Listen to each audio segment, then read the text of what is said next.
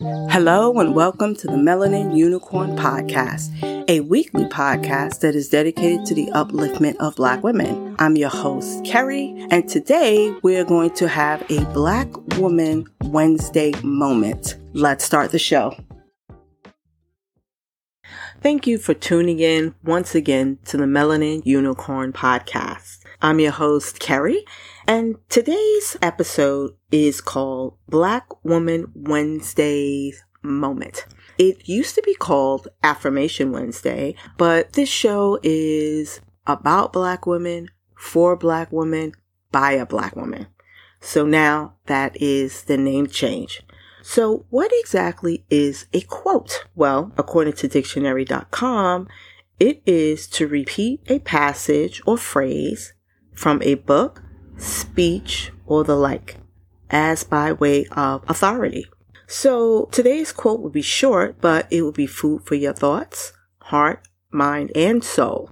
Today's quote comes from a beautiful sister named Oroma Aliwa, a Nigerian visual and performance artist, writer, and creative director. In her art, Aliwa examines social constructs and their impact on identity, thought, expression, and behavior. Her work is fundamentally concerned with reflecting upon and interrogating personal experiences that hold social, cultural, political, and racial import, contemporary womanhood, and, in her own words, facets of Black identity, including the transnational African mindset, the diasporic experience, and her possession of a Black body.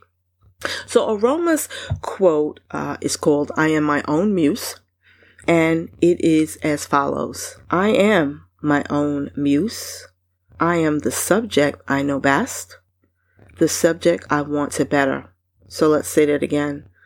I am my own muse. I am the subject I know best, the subject I want to better. Let's inhale and exhale. I want you to take that into your spirit because you are your own muse.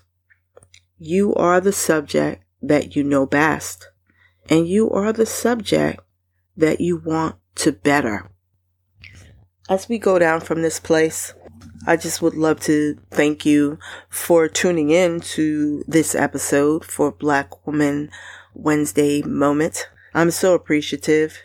Show notes will be available on Buzzsprout.